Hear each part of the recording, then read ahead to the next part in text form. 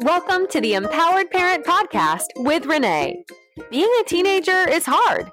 Being a parent of a teenager can be even harder. Each episode, we deliver tips, tools, tricks, and stories to help you feel empowered, confident, and energized as the parent of a teenager. Teenagers want to be happy. Sometimes they just need a little help along the way. Now, here's your host, Renee Sinning. Renee is a certified life, leadership, and success coach for teenagers and their parents. She's also a mom of 3 young adults and an experienced high school educator of 18 years. Renee is well-versed in everything teen. Now, without any further ado, here's Renee. Hey parents, it's Renee. Welcome to another episode of the Empowered Parent Podcast. I'm so glad you are here. Today on this episode, we're going to talk about the fear-based mindset. Being the parent of a teen or tween, you naturally worry, right? We worry about all kinds of things. Things like their mental health. Are they happy? Will they succeed? You worry about things like, does your child have friends who value them? Because it's really hard to watch kids when they're not in good friendships. And we know that their friends aren't treating them well. And we know that they're settling. And we know that they're tolerating. So do your kiddos have friends who value them? And what if they choose the wrong friends? That's a huge worry because we don't get to pick our kids' friends. What if they make poor choices? How am I going to protect them? And these are just some of the worries that we have as a parent of teens or tweens. So here's some other questions for you regarding worry. What % of your energy do your worries cost you? That's such a powerful question. What % of your energy do your worries cost you? And then the second piece of that, how much of that is chronic, meaning stuff you've been worrying about for a long time that's just like a weight on your shoulder. Maybe it's stuff from your own past. Maybe it's stuff relating to your kids. So how much of your worry is chronic and how much is it situational, like day to day or some week to week, whatever's going on with your kiddos? So of course we all know why we worry, right? It's because we're parents of teens and tweens. And what do we want from our kids? We so want our kids to be happy and successful in whatever that looks like for them. So here's the next powerful question for you. How much of your parenting is driven by fear-based energy? By fear-based energy. That means you're making choices and decisions because you're afraid of what might happen. But then we could take that exact same question and pose it to our kiddos. And I do ask this to my teen clients, the same exact question. How much of their day is driven by fear-based energy? And how many of their choices are driven by fear-based energy? For teens and tweens, the answer to this, more often than not, is a lot. Today's teens and tweens make many decisions and choices from a place of fear. They might think, I have to do ABC, or I have to go to a party, I have to drink, I have to smoke, I have to be mean, I have to act like someone I'm not, I have to have sex. Because if I don't, which is where the fear comes in, then I'm not going to get invited next time. I'm going to be made fun of. I'm going to be embarrassed. I won't fit in. No one's going to like me. My boyfriend or girlfriend or significant other is going to break up with me. And how scary is that as a parent? Just the idea that our kids make decisions based on fear. It can be terrifying, honestly, if you're the parent of a teen or a tween, because the older they get, the less control we have and the more time they spend outside of the home. So super scary, especially in today's world of social media and comparison culture and all the stuff they have coming at them nonstop. But teen angst can also come in the form of internal pressure, thinking based on what they think the expectations are, even from within the family. I have to go to college, even though I don't want to, because my parents and all of my siblings went. And if I don't, and then they start making up stories in their head. I've talked on another podcast at some point, but I had a student one year, senior year, super smart, didn't want to go to college. His parents were basically forcing him to go. So he failed classes second semester of senior year. This is like an A student, but he purposely failed classes semester 2 So he couldn't go to college. That's how much pressure he felt. Whether that was valid and the parents were really putting that pressure on him, I don't know. But I so remember that clearly because this was like an A student and he failed like core classes second semester just because he felt forced to go to college and he felt that angst of that pressure coming at him. So those are just a few of things that happen when decisions and choices are made from a place of fear-based thinking, that fear-based mindset. But it's not just our kids who make decisions from fear. It is also parents. We do the same thing. Now, some of the decisions that parents make from fear are based on safety, which is a good thing, and they have legitimate and valid reasons, and we should be kind of like sticking to our gut on those. For example, telling your teen, no, you can't take the car to the after prom party. People are going to be drinking and driving. I'll drop you off, or you get a ride with some other sober driver. No, you aren't going to a concert with your friends at 12 years old. And no, you're not going to sleep over so-and-so's house until I talk to the parents and am sure they will be home. So those are maybe a little bit fear-based, but valid and legit and not things we necessarily might want to budge on. But other times we make fear-based decisions as parents based on our own stuff. Maybe you won't allow your 13 or 14 or 15-year-old to have a dating partner because you're afraid they're going to be pressured into sex, because maybe that happened to you at too young of an age. And so while this is a valid concern, the truth is that sometimes we let our fear dictate the rules and boundaries and restrictions that we put on our kids, and it has the opposite effect. And instead, it might push them to be sneaky and do things behind our back, not share with us anymore, like shut off, close that door to communication so that communication gap widens, which we definitely don't want, or lie, for example. And now this doesn't mean that your kids get to do what they want to do. You as the parent, we have to balance rules. You got to balance your rules, your decisions with your own beliefs, what feels right to you, but while also giving your child some freedoms and independence and helping them grow into those happy, confident young adults. And a lot of times confidence comes from those mistakes they made. Now, again, we don't ever want to put our kids in harm's way, so I'm not saying that at all.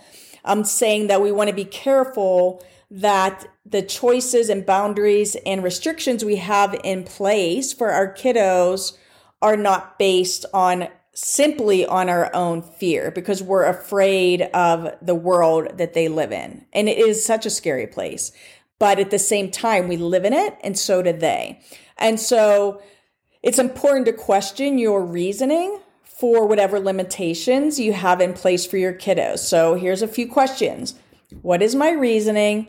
And now what's the real reason? Really make sure that your reasoning and the real deeper reason are like they mesh. Is this decision that I'm making based on my own fears? Is there room for flexibility? What is the cost of not allowing my child to do ABC versus what is the benefit of allowing them to do ABC, perhaps with some solid boundaries in place? So remember, as a parent, our job is to raise independent young adults who have the ability to discern right from wrong, to make mistakes, to fall down, to quote, fail, find and achieve important lessons, but then get back up and try again.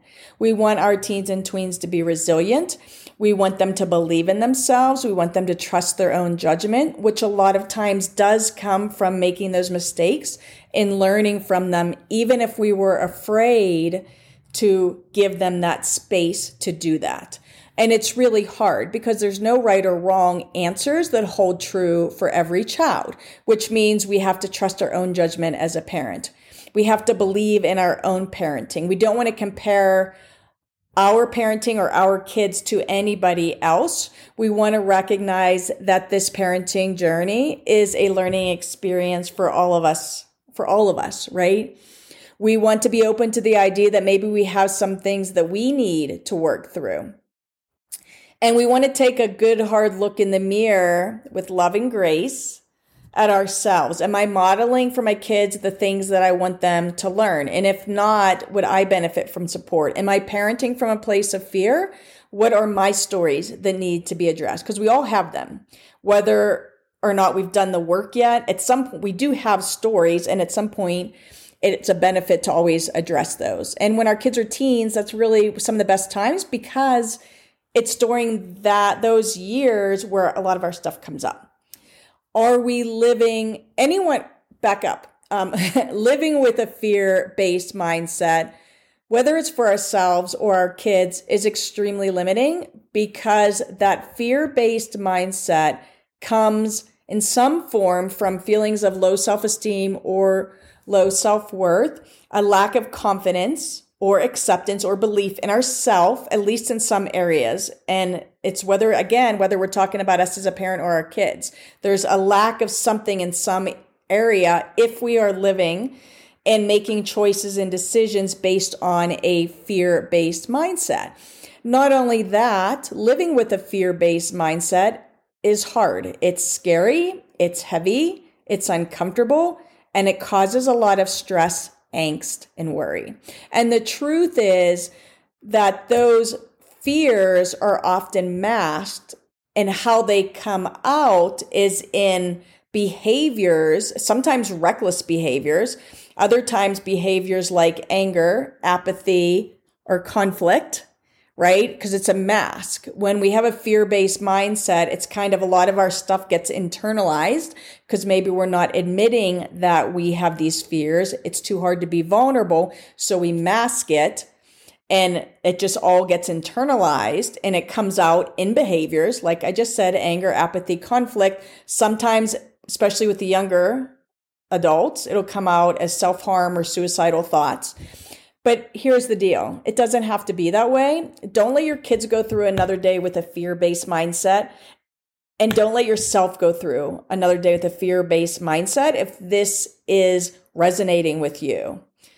A fear-based mindset, we don't want our kids to ever feel like they don't like themselves, that they are not enough, that they're going through their school days worrying about what everybody else says or does or is thinking about them. We don't want our kids settling for friends who don't value them and aren't good for them. But they will do that if they do not value themselves, if they don't have that self-acceptance and belief and confidence, and those higher feelings of self-worth. They do settle, they do tolerate, they do make choices based on the values of other kids. They do things that they don't want to do.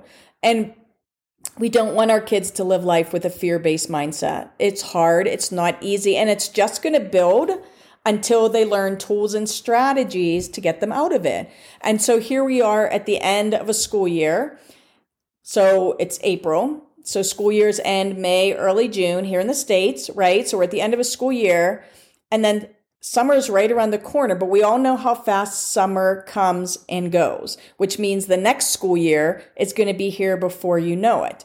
That's why now is the best time of the year to get your kids and yourself that extra support so they can finish the year knowing they have help at their fingertips, so they can look forward to the next school year, regardless of how this school year went, knowing that they're going to learn skills and tools to help them thrive. That they're going to learn skills and tools and strategies so their true self can shine. Here's another great question for your kids. And I ask teens this: is your true self hiding or shining? And for teenagers, generally, their true self, the person that they are that would make them happy, is often hiding.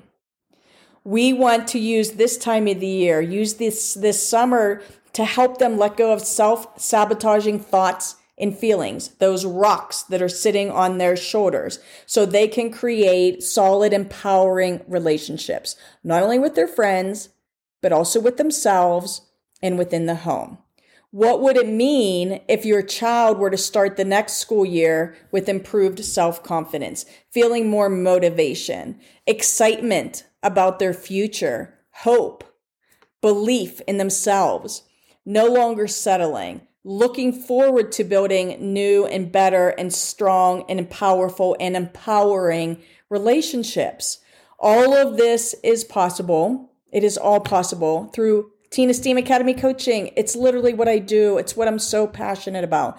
I work every day with parents and teens to create healthy, empowering mindsets, more peace, inner and outer, less conflict, improved self-awareness, improved self-acceptance, self-belief, self-confidence, better connections in all areas of their life, within all relationships.